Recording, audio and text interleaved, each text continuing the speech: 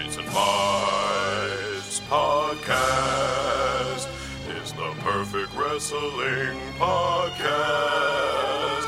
There's a guy named Hal and there's Danielle, and this guy Mike Eagle is there as well. Tyson Fights Podcast.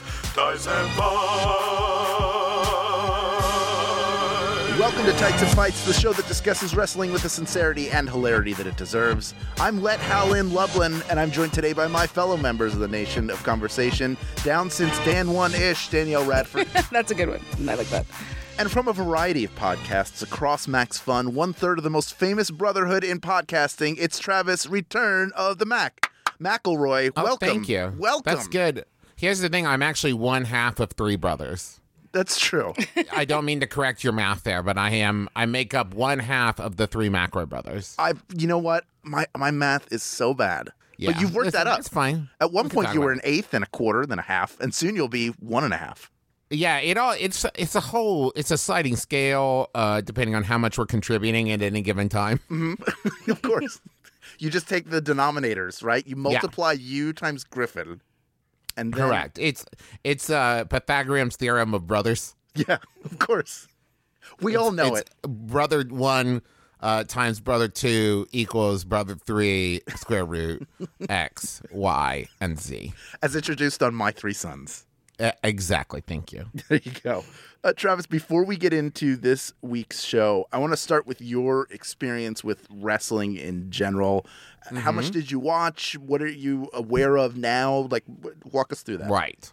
So I'm 35, right? So I was there for like what I would say was kind of a big surge of like the WWF era of like your Bret the Hitman Harts, your Jake the Snake Roberts, your Hulks Hogan. I was aware of all of them. Jake the Snake was my favorite because he had a pet. He loved the hell out of that snake. He loved the hell out of that snake. I think it was him versus the barber. Why can't I remember the barber's Bruce the Barber name? Beefcake? Yes, thank you. Where the snake was killed in the match. They pulled the snake out from under, and that one got me. That one got me real hard. I saw WrestleMania that was in Huntington, West Virginia when I was a child. I enjoyed that immensely.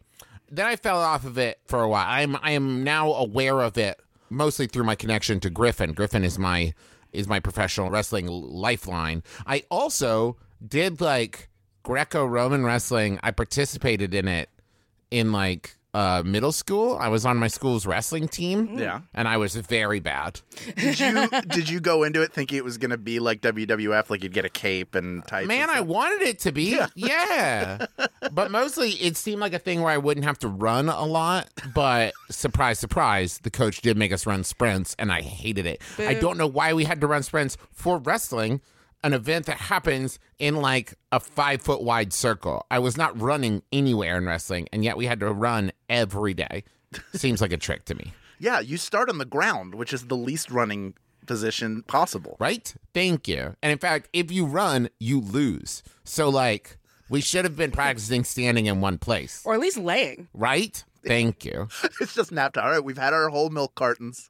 Yes. Maybe that's why I lost so much. Yeah. As I was too good at running away from violence and not good enough at standing my ground. Also, I was very tall and skinny with a huge head like some kind of lollipop. And it was very easy to knock me over.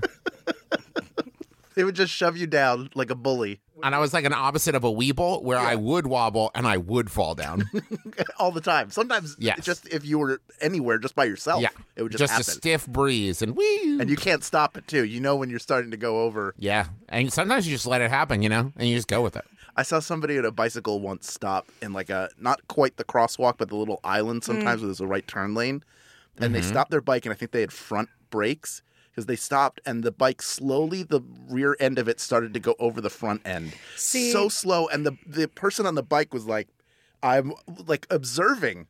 And at a certain point, it was like, well, I'm going over. There's nothing I can do. I couldn't have possibly stopped this. See, that's why y'all need a butt like me. You got to get bottom heavy. Yeah, that's the well, I am Carry now. your weight closer to the ground. Were it me, I would that bike would have never gone down. That would have sunk into the earth. Travis, Yes. who are there people in wrestling today who you are aware of, even sort of tangentially? I'm just curious. I am aware of New Day. Okay. I enjoy the idea of them. Though I believe he is retired now. I was aware of Gold Dust through Griffin being afraid of Gold Dust. Yes, I would say many wrestlers, if I saw them, I would be like, that is a wrestler. I might not know their name. I look forward to, actually, I'm really looking forward to getting back into it when BB is old enough to appreciate the, like, stories and fun of it. Because that is what I remember as a kid, was, like, really into, like, the pageantry and the showmanship of it. And, like, I really liked the gimmick. I feel like, and listen, I get it because I'm not as in touch with it now as I was when I was, like, 10. But I feel like the professional wrestling world is a little bit more down to earth now and doesn't really have the, like, I'm a barber who beats people up. Yeah, and it's I'm not. a guy with, like, It's not as career based now. yeah, Like you don't like. It felt like it was a lot of people. You couldn't tell which one was their actual job and which one was the side hustle. It's like, Right. okay, you're a dentist, but like you also wrestle on the weekends. Like which one of these is your job? Now on the Yes. indies, there is a lot of. It's not so much again occupational, but there's a lot of like way more gimmicks and a lot of the fun, silly stuff that you love. Like there's one guy named Gentleman Jarvis that I think you would adore. Ooh. And he's just full of positivity, just a real positive, happy dude. And the way he beats people is that he picks them up and cradles them softly to sleep until he can pin I've them. seen that. Yeah. I've seen videos of that, actually, and I enjoy that. Now, here's my question. Is there anybody in the circuit right now whose gimmick is like the hipster or the millennial who has like special moves like the avocado toast and that kind of thing? Does that No, exist? that's for the taking. You can have that. There is Okay. someone that I think you would like. Orange Cassidy, who his gimmick is that he doesn't take his hands out of his pockets and he does everything What? really slowly and lazily. But everyone acts like Oh, it's the goodness. most devastating move you've ever seen. But he's also incredibly athletic because when he gets knocked down, he can kip up with his hands in his pockets. That's deeply impressive. Yeah. I really, Okay. I want a wrestling millennial now where the match doesn't start because they're on their phone the whole time. Right? Well, they're or on they their just phone stay the on their phone their whole time and they're just like dodging without looking. Yes. Well, they're on their phone the whole time because they're booking one of their 8 jobs. They're probably trying to Right. see where they have to pick someone up in their Uber after the match. Please welcome to the ring, Gig Economy. I'm going to DoorDash you straight to hell. I'm going to deliver the pain. I just got a $5 assignment to beat your butt.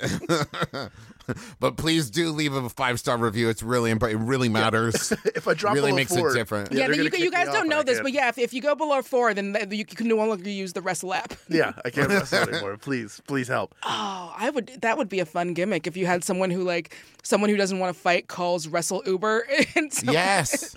and someone like drives up into the ring in one of those little carts and comes in and takes the bumps for you and then you get the pin. It's a service called Pile Driver, but like with a Y. Yeah. Yes. And no E on the driver. No, Yeah. straight to R. Well, we all just became app billionaires. Yeah, there we did it. Let's jump into Glow. What brought you into Glow as someone who's sort of like not really watching wrestling a lot, and then Glow comes along? What hooked you? So for me, the day before I watched Glow season 1, I watched the documentary. Oh yeah, That's still on Netflix, which I highly recommend, about the Gorgeous Ladies of Wrestling, like the original thing. And it was so fascinating and also like harrowing to me because like they're talking about like, you know, that the like ring wasn't padded and like wasn't safe and like they had no idea what they were doing, so it was like inherently dangerous and everything. But they also were like having it's that kind of lightning in a bottle looking fun thing where if you were trying to recreate the not knowing what they were doing aesthetic, it could very easily like tip over into so fakey fake that you like couldn't stand to watch it. But like they were just having so much fun with a thing they did not know what they were like. It was that razor's edge of danger and also silly, but in a very sincere way. Yeah. So then the next day, I remember very distinctly. It was I I don't know, some kind of holiday. Apparently not that distinctly, but it was some kind of holiday. I had friends over, and like they'd all left, and it was like 11 p.m. and I was just enough drunk that I was like, I'll watch an episode of something before I go to bed. And this was also before BB was born, or she was young enough that it didn't matter. And I was like, okay, click, and I turned it on, and I ended up watching like 5 episodes that night because I just could not stop watching it. And then the next day watched the rest of the season and finished it all. Like, I could not stop watching it because it's one of those shows, I masterfully weaves so many different storylines together by the inherent nature of having so many characters that are important that like every episode, like 18 big things happen. Like, so often in TV shows, there's like nothing that happens for the first, if it's like a 10 episode season, like very little happens in the first 5, but there's a promise of something big coming in like 7, 8, 9, 10. But with Glow, because there's so many characters, they can have some big thing happen like every episode, some big reveal. And it is so very compelling for that reason. Yeah, I agree. It's interesting the role that wrestling plays in it. It feels like as time goes by, season after season, the wrestling is the least important. Whereas the first they're kind of learning to do it, then how do you put on a show, and then we're doing a show. I'm a little behind on this season because I've been watching it with my boyfriend, and it's one of those shows where it's like we have an unspoken pact that we don't get ahead or behind of each other. Yeah. But the first thing I noticed was like, there's not a lot of wrestling in my wrestling show anymore. Mm-hmm. Yeah, and it's like as soon as I finished season 3, I started watching season 1 again. And what I've realized is if you look at the 3 seasons, season 1 is like almost all about like I would say 75% of it takes place like in the gym, in the ring, right? Mm-hmm. Yeah. And then season 2, it's like 50-50. And then season 3, it's like 75-25, back the other way. Like seasons 3 is so much more about like the behind the scenes production-y aspect of it. Yeah. And like the interpersonal stuff. And I think that also happens because in season 3, it's the same show over and over and over again. And so like, I don't know if that was like on purpose or what, but like at that point, it doesn't make sense to show, except for like, there's one episode, and this isn't like, I don't think it's a spoiler, but it comes in like the first 3. No, I've saw episodes. that one, yeah. Okay, yeah. Where they like switch roles around, different people play different Yeah. roles.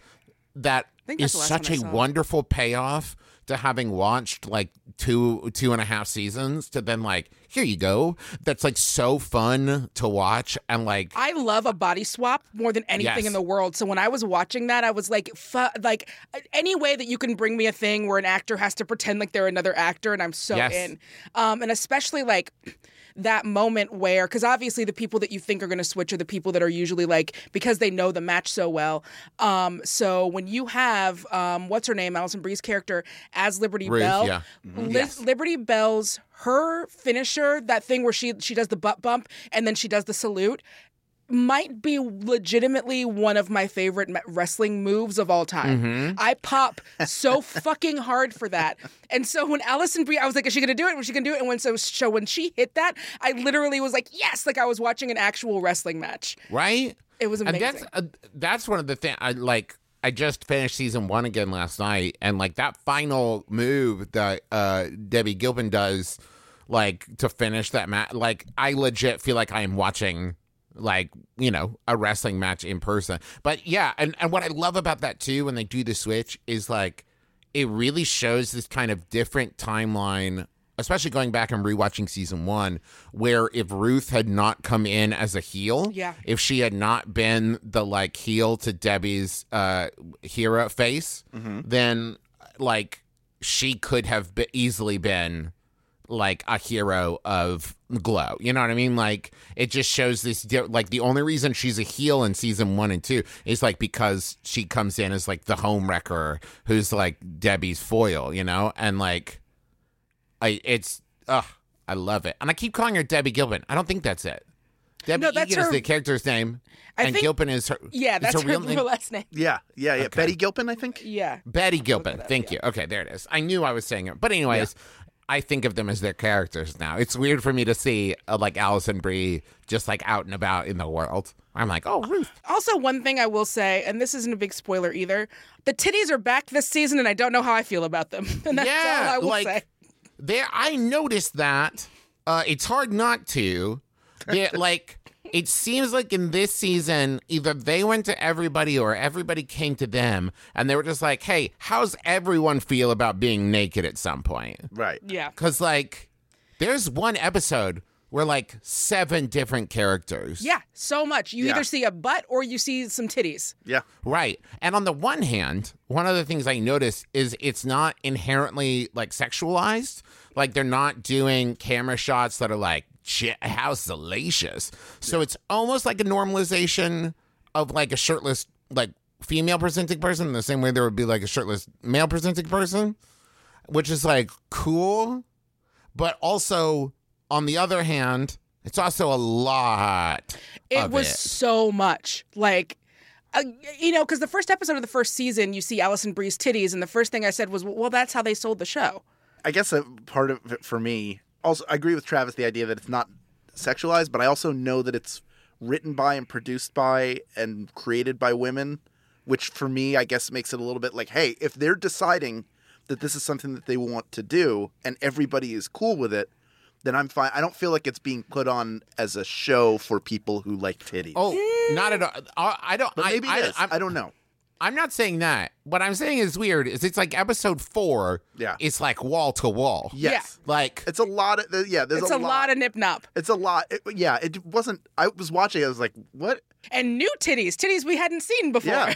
Everybody's titties get a chance. Yeah, so it was, and I see what you're saying, Hal, but it's also like, it's the same team that brought us Orange is the New Black, and in fact, one of these days, I was planning on writing a fucking think piece about how they're basically the same show, but it's, and not in a bad way, but they did really lean on that sexy women in prison trope a lot, and so while I get what you're saying, it's also, there's a little bit of playing into the idea that when you get a bunch of women together in one space, it's going to be sexy. Yeah. But I do appreciate that they do also, like, there are lesbian relationships that are real relationships, and those aren't for male gaze. Those are just because, That's the other thing I realized, like, watching season 3, right, is season 1, there is some, like, undercurrent social stuff, like, 1,000%, right? It's there. When you get to season 3, they're just like, here it is. This is what we're dealing with, folks. This is the shit. And it's like, by this point, like, they know they've got you hooked, and they know they've got you interested, and they're dealing with, like,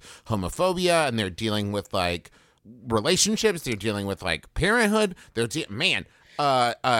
Mark, I'm so bad with names. Why can't Mark Maron? Like, yeah, one of the most famous podcasters, Mark Maron, like, his character goes some fucking places, and, like, the stuff with Ruth, like, trying to figure out her place, not just in the show, but, like, in life. Yeah. And, like Debbie, shit, man, she's got some stuff in this season. She's got a lot of stuff. I've already gotten to some of the stuff, which is it's a lot. I'm trying not to be too spoiler heavy, but see, and that's the trick it's the same trick they played with Orange is the New Black, which is great, is that they hook you in with this one premise where you follow, this one or two characters, and then they trick you into suddenly caring about social issues and caring about the marginalized voices on the cast. Haha, we tricked you. We got you to watch our titty wrestling show. I do. And now you learned something. There's some moments with Arthi that are just, like, heartbreaking for me, right? She goes through an arc in this one. There's a dude whose name is escaping me, the character name, but, like, he puts on a drag show that is, like, a recurring thing throughout the season that's really cool and goes some places. And Sheila, this is a great season for Sheila. Yeah. Like, she has some big moments, one of which, like, made me weep. Yeah. Like, watching it. And, like, that's another thing I really loved about this season is Ruth is your main character in season 1, right? And then in season 2, there's a lot, like, she still, I would say, is, like, our main focus, but everybody else has a lot going on. They expand everybody else. And then by season 3, I think it's still her show, but, like, it's pretty much an even, like, shared playing space at that point. Yeah, way more of an ensemble. Right. My one thing, which I did love this season. I sort of approached this one like, all right, I'm going to watch a little bit. I knew we were having this conversation, so I wanted to. Well, I'll watch as much as I can, and then I would sit down to watch it, and I would burn through 6 episodes. So I got through it really fast. I did find, without being spoiler, that when you deal with a huge ensemble like this, that you have these reveal moments where something's going on with the character that you feel like this is an important part of their character. It's either a struggle they're having or something they're happy about that needs to be picked up a lot more. And then it's introduced early in the season, and I wish it had been revisited later in the season. It makes me want season 4, obviously. They haven't created any of these seasons of television like, well, we'll never get another season.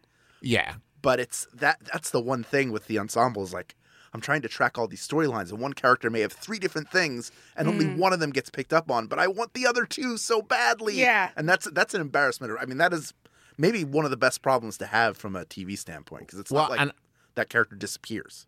I've also realized, going back and rewatching too, like over the 3 seasons, like everybody gets pretty big deals except the 2 women who play the beatdown biddies, Yes. and Vicky the Viking. Like, we know like nothing about them. This is true. Right? Like, That's true. everybody else has gotten some kind of storyline or some kind of like something, and I can't remember their names. Yeah, and they're played for comedy. I'm very much looking forward to, because they're friends of the podcast. Yeah. So I'm very much looking forward to that. I assume that in season 4 we're going to get some of them, because Vicky the Viking especially is underserved. Like sometimes Yes. I forget she's there. Right? And I would like them to talk about that. Like she's just Because in here's the group shots. thing. They say, like in the first like 2 episodes, you find out she's an Olympic medalist. Yeah. And now she's doing women's wrestling in Las Vegas. Hello, I would like to know everything about that, please. Yeah. Yeah. Yeah. It's such a rich kind of landscape. I also like. I don't remember in watching the first and second seasons that it really felt like when you set something in 1984 or 85, and I think this one's in 86. Season 3 Yes. is 86. It's very easy to lean on, like, we're in the 80s. Here are all these 80s things. Right. I do think they handle that really well to put you back in that period of time without hitting you over the head with it. Mm-hmm. Like, there's no, like, I can't figure out this newfangled remote control. Oh, I sure do love these red M&Ms. I hope they never get rid of them. Yeah.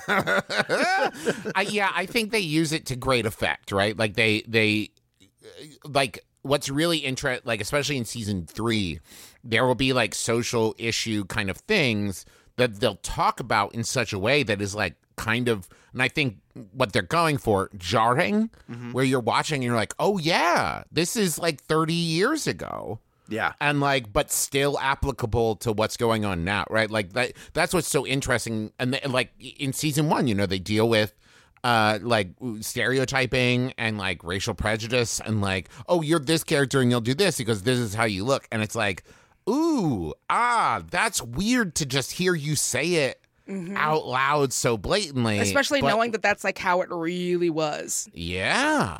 That's one of the things that I really like about this show overall, right? Is that things like that will happen and they don't gloss over it, but they also don't. So like Bash is the one who says that in season 1 of like, well, when people first look at you, this is what they see. So that's the kind of character you'll play.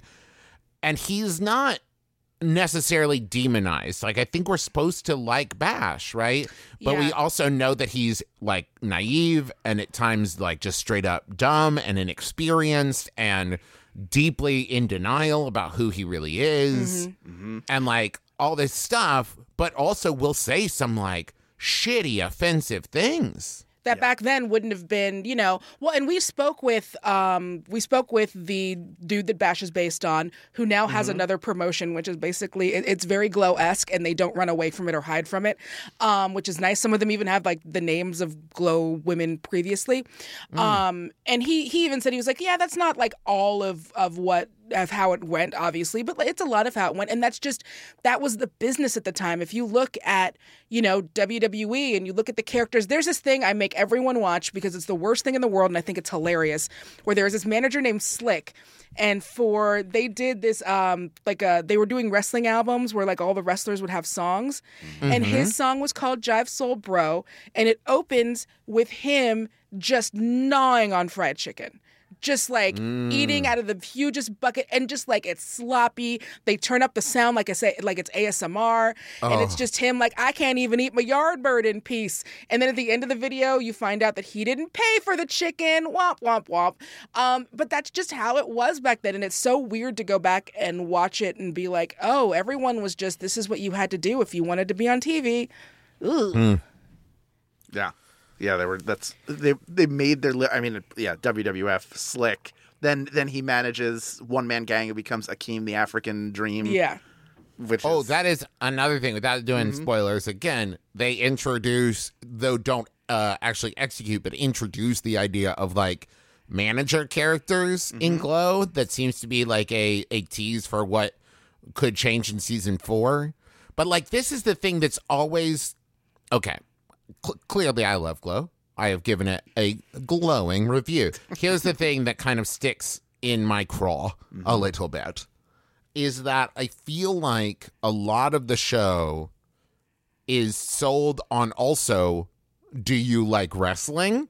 Here's a show about because like some of the stuff I like the most is like watching them do the matches and watching like the promo bits they'll film and like the character stuff that they do. Yeah. I think in season 2, there's like a full like kind of episode of like, this is what the show would look like. That was my favorite episode. I was so happy that we got to see like an actual episode of the show. Right. And it's like, oh yeah, very rarely does this happen. I love the show within a show as much as, if not more than, I love the show. Right. It's like with Studio 60 on the Sunset Strip, when you actually get to see the sketches in the show, you're like, this isn't, ooh. Yeah, that's true of the only other show that even comes close, and it has a lot of its own problems with 30 Rock. They don't try to make the sketches good. Yes. Like they make it a point of like, these are dumb. And that in a way kind of works for me. Yeah. But I've watched it going, I like the show. I like watching them do the show. But it's always going to be kind of a tease because, like, they're not making the show. They're making a show about making the show. You get some in season 3. Like we said, the episode where they do the switch. They do like a Christmas thing that's pretty fun. Yeah. Well, and they take for granted, which is smart, that we've already seen that show because that was the show, that was like their last show. Right. So they know that we already know what the show is because they hit all the same beats. The wedding, Zoya on the zip line, like they hit all of those beats. So we've seen it before. Yeah, and they'll say it like offhandedly, like, and okay, blah blah blah blah blah, and then you go for the bouquet, blah, blah, and like, okay, we know what you're talking about. My hope is, it seems to me that they have set up at the end of season 3 a bit of return to form in season 4. Though once again, no spoilers, but whereas season 2 ended and it was like super clear, this is what's happening in season 3, right? Yeah. We know. Kind of, even though there's some question marks, we know where they're going. They know what they're doing. We know like where everybody stands right now. And season 3 to season 4, there is a lot more like not necessarily cliffhangers, but like completely unanswered questions. Like what's going to happen with this character? Is this person even going to be there? Are they still working together? What's going to happen here? That is very interesting to me. But also, I would say season 3 was the least kind of self-contained of the 3 seasons so far. Yeah, I agree. And I did like the ambiguity. They do a fantastic job of taking things where you have sort of a presupposed notion of how things will go because it's gone the same in almost every other television show that's exhibited that kind of relationship, and then turn it on its ear or make a left turn, and that really draws you in, and it adds a ton of dimension to the community of this show and the cast of this show. It's really, really fantastic. And that's the thing, man. If you had asked me season 1, who do you think is going to be like the most compelling characters to you by season 3? I never would have said like Rhonda and Justine. Like, those are the two. Whenever Justine comes on the show, I'm so excited every Yeah. episode she's in. Yeah. I love that character. I love her with Mark Maron. Like, she is very interesting to me. Rhonda is so much more than she appears. She is very interesting to me. Like, Yolanda. When they first introduced Yolanda in season 2, I was like, I don't know how I feel about this person. By season 3, I love Yolanda. Like, she's Yeah. great. I love her so much. Yeah. Yeah. You She really. is so interesting to me, and I love all of the other women, especially in like season 1 and 2, seem to have this quality, even the like jaded ones, of a little bit naive, right? Mm-hmm. Except Yolanda comes in, she's like, no, I know exactly what the fuck this is. Yep. Like, I think for me, the moment I fell in love with her, and this is going to be weird considering how much I've talked about, like, kind of sometimes the weirdness of titties. It was the strip club scene was when I fell in love with her, because she's just like, yeah, man, everybody comes in here and I dance and they hang out and we're all chill. And just like how much she owned it right then, and like she owned her power and she owned everything. I was like, I'm really going to like this chick. yep. Yeah. Oh, and also I get a lot more Keith. Keith is back in the season. Yeah. Love Keith. Love Keith. They have Keith and Cherry have a big story arc. And yeah, man, I also think to keep talking about season 3 specifically, I think they really use Vegas as a set piece and as a like foil for the characters very well. It's a great plot motivator for sure. Right, Yeah. because we have stuff like, we have like some gambling stuff that happens. We have them like playing against other producers in the casino, playing scenes of like other shows and how that affects the casino. They have a whole episode at like Red Rock Canyon, I think. Like they use it as a set piece very well. It is really distracting when I see places I know, though, where I'm like, that's the Virgil. Yes.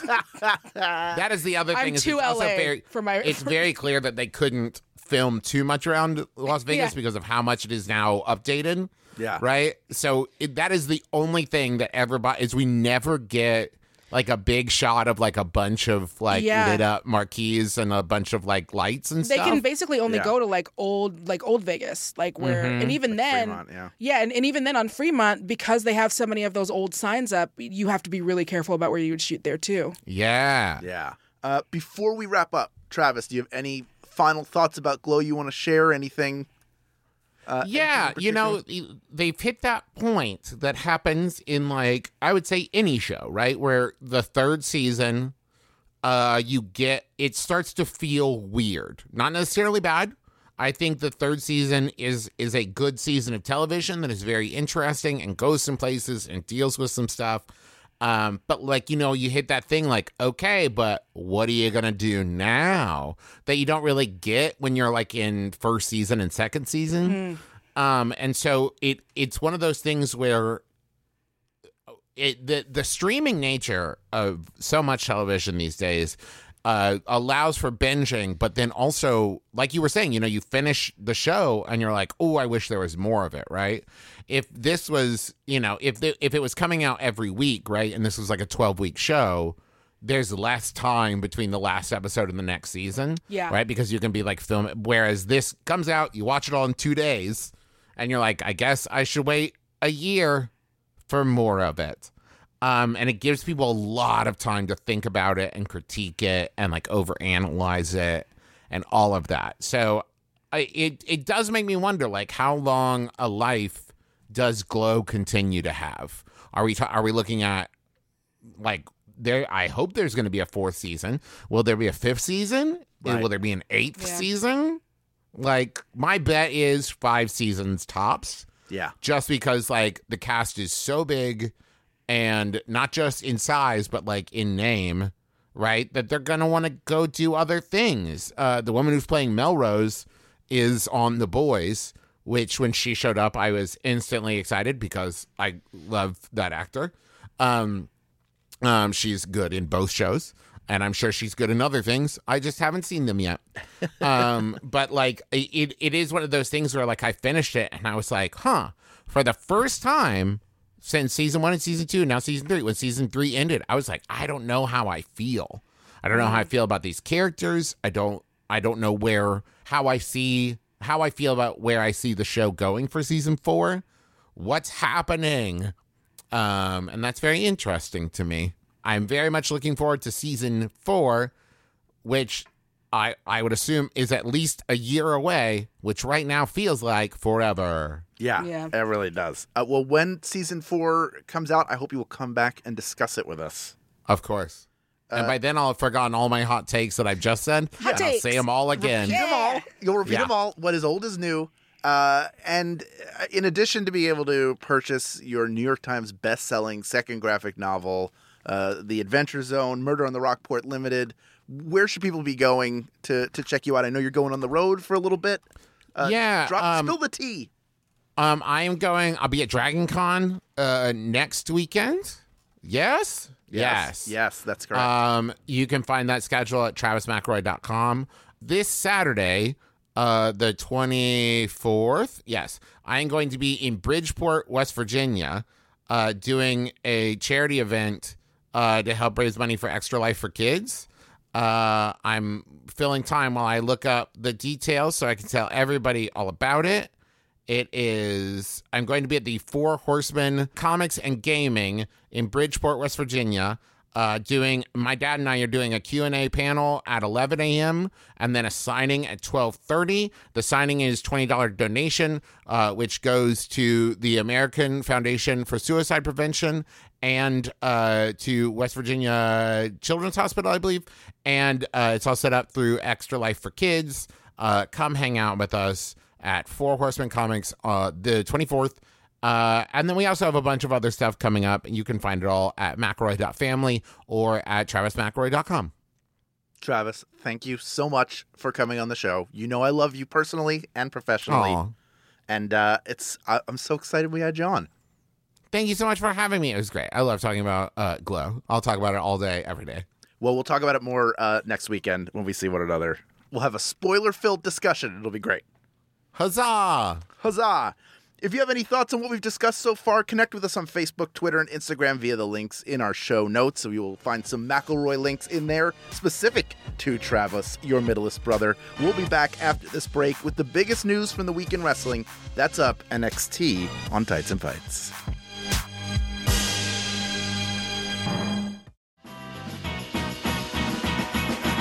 I'm Riley Smurl. I'm Sydney McElroy. And I'm Taylor Smurl. And together, we host a podcast called Still Buffering, where we answer questions like, Why should I not fall asleep first at a slumber party? how do I be fleet? Is it okay to break up with someone using emojis? And sometimes we talk about butts. No, we don't.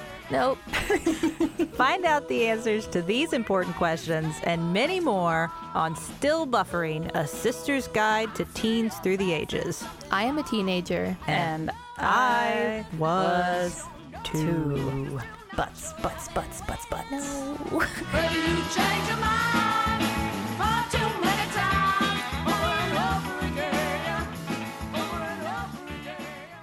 Tights and Fights Podcast. Tights and Fights.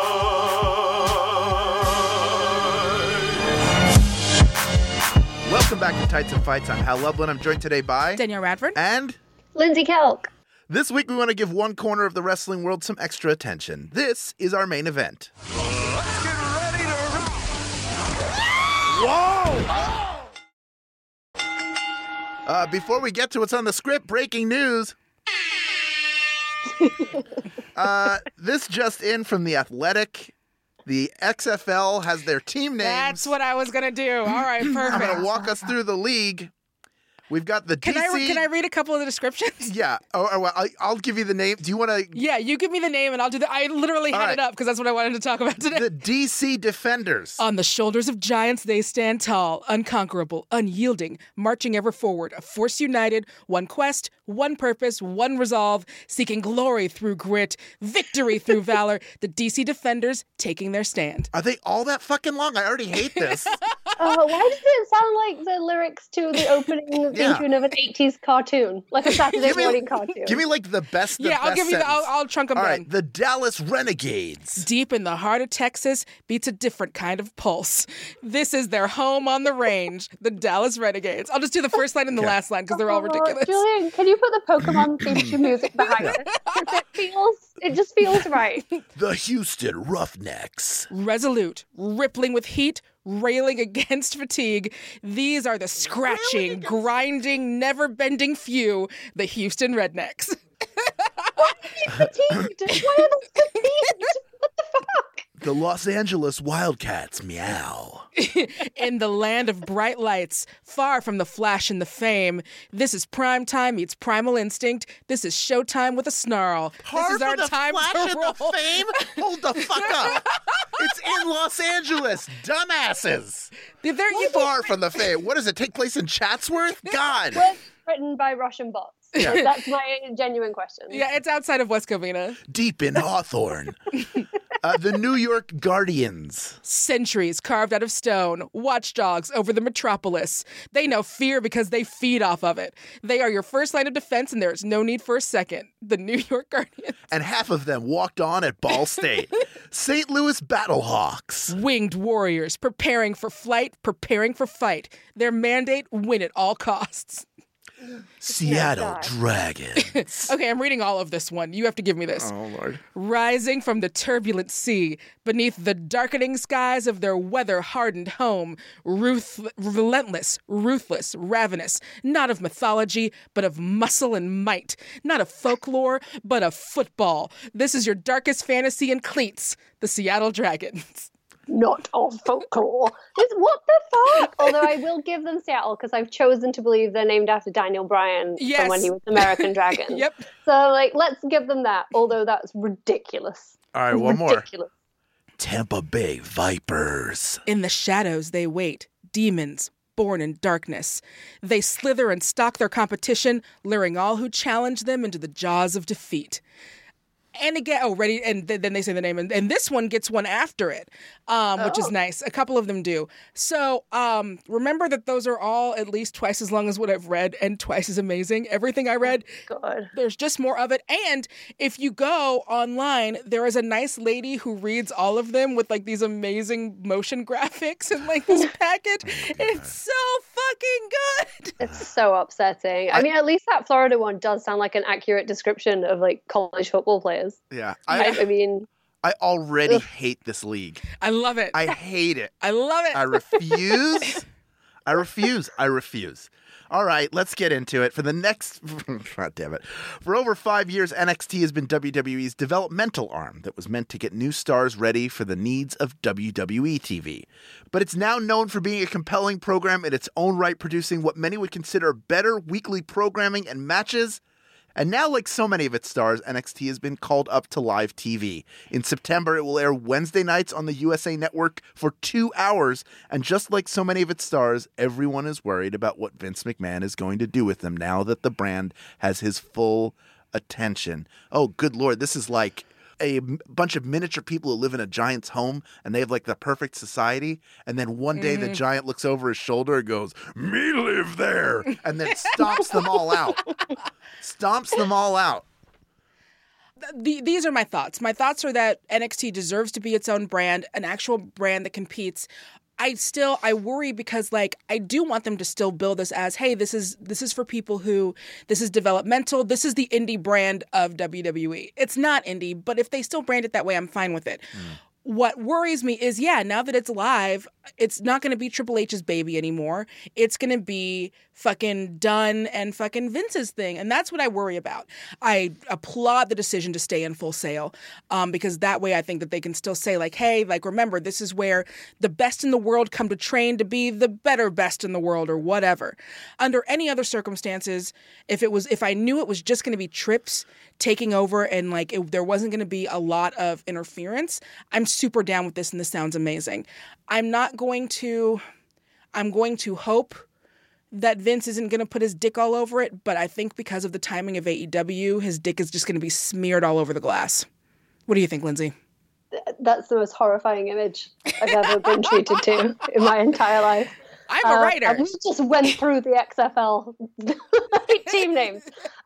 Same. I'm in a very similar boat to Danielle. I love NXT, the one show that I will genuinely make time for every week, even if I don't have time for everything else. But I'm choosing to remain optimistic. We've got no reason. I don't want to look for problems that don't exist yet. Yes. I'm love cautiously the show. optimistic. I think everyone there is super talented. I think there is an argument to say Vince might not be as involved as we think. He's definitely stepping back from TV. As far as to the best of our knowledge, he's appointed Eric Bischoff and Paul Heyman to look after Raw and SmackDown because, he's busy with the Los Angeles Wildcats. This is what He's I'm hoping. got a lot going on. Like, I really hope that he is so, obsessed with the XFL that he'll just leave the things that I love alone. Exactly. And obviously this is a knee-jerk reaction to AEW. No one's disputing that. But I genuinely just I don't want to go into it looking for problems, because if we go into it looking for problems, we will find problems. I want to go into this happy that wrestlers I love are getting more exposure, that hopefully everyone's making more money, that and people are going to get to share this awesome version of wrestling that I love. And fucking bring back it. It's 2 hours. They have enough. They have a roster, but they do have people who are not quite ready to be center stage, give them a week or whatever. So great, fucking do like they just did and bring down people like fucking Breeze and other people who 100% agree. Who have not been able to really hit on here, but were killing it in NXT. Bring them back. Bring Bayley back to NXT. Yeah. Plus, how often do you watch NXT and think oh my God, how long is it since I saw Dream in a match on NXT? They can easily do 2 hours. They have to sideline major players for weeks at a time as it stands right now. I don't think the 2-hour thing is a problem at all. I think it being, I don't know, maybe it being live will test its storytelling capacities, but they also have a little bit of time to get ahead of the game on that. I am excited. I am cautiously optimistic, but I am very much hoping for the best. More good wrestling. Fingers crossed. Yay. I've been hurt too many times by WWE in my 42 years on this planet to go into it thinking they're going to do anything but ruin this. I would love to be. I want to be positive about it, Lindsay. I do. I really do. But I love why NXT. would you go into it assuming it's going to be shitty? Then you're just making yourself miserable. I'm not making myself miserable. You know what? I'm resigned to it. It's just a silent resignation at this point. That makes me so sad. I just don't know. The thing I liked about NXT is that it was a place where people had room to experiment. When you go to 2 hours live television, and not only are you going to 2 hours live television, but you're being brought up to compete specifically with AEW. Oh yeah, this is some petty shit. Of course. Petty shit. For that reason, you don't get to experiment. You have to be better than them. This is Vince. Have so much more that AEW doesn't. In their defense, and I again agree with Danielle. This is petty. Mm-hmm. But they have all these characters that are already honed and practiced. And yes, the people at home might not know them, but you're going out with a Velveteen Dream. You're going out with an Undisputed Era. You're going out with a Johnny Gargano. You're going out with a Shayna Baszler. It's AEW is still figuring out who all their characters are and making them work as a roster. Because even if they're super successful wrestlers in the independent sphere, they don't necessarily all have the chemistry and the knowledge to work together the way NXT does. I feel like they've got such an advantage from that perspective that gives me so much hope and faith that this can work. I just think that Hal needs to be more like the New York Guardians. A beast evolves, turned loose in a new kind of jungle. Cut off her mic. Turn it off. I can't hear any more about those shit-ass fucking football teams. All right, so we've talked about AEW's weekly television show before this news broke, and we were all excited to watch it, I think. It was we're going to watch the show. Now what do you do? Which one do you watch? Which one do you watch live? Which one do you DVR? Well, I don't have cable, so both of them are getting watched on streaming. You're going to watch them the same way. So it doesn't really matter. I'm a cord cutter, baby, millennial. I am too, but it's all... I can still watch it live. I can watch it live or watch it recorded. If I had the ability to watch it live, I would watch AEW live because they need it more. And then I would watch NXT the next day on Hulu. Yeah, same. And I don't think that will hurt NXT. I think that's Nope. probably what they're going to expect. I think they're going to expect to pick up a heavy streaming audience because they currently have a streaming audience. But yeah, I will watch NXT second, AEW first, because I'm just more curious about that right now. Vince loves nostalgia and he loves to look back. They had to have, we all had an idea. We were all like, oh, what's NXT going to do now that this is going up against it? We know that this is what, like, Vince, of course he's going to go, oh, Wednesday Night Wars. Like, of course that was what he was always going to do. It just depended on how he was going to do it. This is not something that I think blindsided anyone, because literally every reaction that I've heard to this is everyone going, fucking Vince. And not even in a like fucking Vince, but yeah, like fucking Vince. Of course he is. Sure. This is what he does. Like he loves going back and repeating stuff, and he loves hitting on nostalgia. So yeah, welcome to the Wednesday Night Wars, although it's not like really a war because no one hates each other except like Vince maybe hates them. If Vince hates everyone. I'm hopeful, but I'm not optimistic. So I will say, yeah, to Lindsay's point, in therapy, which everyone gets some, it's great. If nothing else, it's just someone who has to listen to you for an hour. I talk a lot, me and my therapist talk a lot about mindfulness and the idea that worrying that something might happen, in our hearts, we go like, well, I'll prepare myself. Like maybe my boyfriend will cheat on me. Maybe maybe I'll get fired from my job. Maybe. And we think that if we like prepare for the eventuality of it, then it won't sting as bad. And what therapy has taught me is that no matter what, there have been studies, it will still hurt just as bad. So there's no reason not to go in hopeful, because even if it sucks, it's gonna be like you didn't prepare at all. I'm not like trying to brace myself for it. Let's be clear. Okay. I'm not sitting there going, well, this is the worst thing that's gonna happen. So as long as I'm ready for it when it happens, I can protect myself. I'm just used to them disappointing me. I will not be surprised if it's disappointing. I sure hope it's not. Yeah. I like everybody on it. I do not like Vince McMahon as the controlling creative force behind it, or Kevin Dunn. I do like what Triple H has done with a brand of his own. It made me excited for the day that Vince decides to step aside and Triple H gets to take those reins. Part of me really genuinely hopes, like really honestly genuinely hopes that this is a thing where Vince is like, you know what, I'm going to be off doing XFL. I'm going to leave this to you, Trips, because you have done such a good job with this, because eventually someone has to succeed Vince. And like, he's going to want that brand to go on for his grandkids, his grandsons, and his granddaughters. Yep. And so maybe this will be a thing where he's like, you know what, you've been doing a great job. Let's see how you do with this. Yeah, this is not a punishment. This is not a demotion. This is excellent news for everyone involved. Like, if you're one of the guys down at NXT, no one's going like, oh no, we're going to be live on network TV for 2 hours a week. God damn it. You know, like I just really want to be able to celebrate this and feel happy about it. Hopefully they have the developmental figured out. They have so many people down there now. Like, they're still doing their developmental training. They've still got all the incredible trainers at the center. Mm-hmm. They'll just have to work out how they're going to practice that and everything they've been doing up till now and make it mesh with being on a TV, a bigger audience. We shall see. That does it for Tights and Fights. I'm going to leave it on a positive note. Isn't that nice? Yeah, that's nice. That does it for Tights and Fights. We're a podcast on the Maximum Fun Network. This week, your hosts were Lindsay Kelk, Danielle Radford, along with me, Hal Lublin. I will be at Dragon Con next weekend, Labor Day weekend. I have shows Friday night. I have panels all day Sunday, including a live We Got This with, of course, Mark Gagliardi and our special guest, Janet Varney. We're going to be discussing the best land at Disneyland. We're going to settle it once and for all, so all of you stop fighting about it. So what days are those? That will be Friday, the 30th, 31st, 1st, and 2nd. Perfect. I'll be signing at the Walk of Fame all day Saturday, pretty much, and doing panels and shows all day Sunday and Friday evening. Come say hi. Come talk about wrestling with me. Happy to chat with you. Come check out the performances. They're going to be a lot of fun. I will post more info at Hal Lublin. That is on Twitter and on Instagram. I will try to be good about Instagramming it. I'm generally not an Instagrammer. Sorry. I know. I'm trying to get better at it. Lindsay? I love Instagram. Also, I have a podcast you can listen to that's all about beauty, and that's called Full Coverage. So come and check us out. And also books. I write books, and they're available in stores. There is one out now called I Heart Hawaii, and I have a children's book called Cinders and Sparks, and they're very funny. Please buy them. I'd like you to. Thank you. You're getting so good at that. I'm getting better for you. I'm doing it for you, so you don't have to. I appreciate it. For me, yeah, just keep on watching those Honest trailers. We just did the trailer for 500 Days of Summer, and boy, I fucking hate that movie.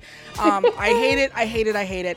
So yeah, we did the Honest trailer for 500 Days of Summer, and then we've got the Honest trailer commentaries. Wish us luck with the Emmys. We will probably, it's going to be JVN. That's just fingers crossed. It's either us or JVN. It'll be JVN. But I got my dress, and I got a necklace, and I know what makeup I'm doing, because I'm going to the Creative Arts Emmys, and that's weird. Nice. It's weird. Our producer is the Sultan of Smash, Julian Burrell. Senior producer at Maximum Fun is Laura Swisher. Mike Eagle is the voice behind our theme music, so we're putting him over for that. Keep up with us all week long on Facebook, Twitter, and Instagram. Links to all of those are in our show notes. If you love what we do, remember to hit those 5 stars on Apple Podcasts and share us with all your friends. Thank you especially to all the Maximum Fun members who have a portion of their monthly recurring contribution. Keep the lights on when we're in here recording. You make this show possible. We'll be back next week for even more, you guessed it, wrestling.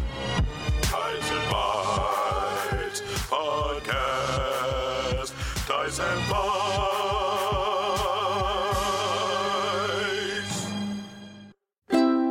MaximumFun.org. Comedy and culture. Artist owned. Audience supported.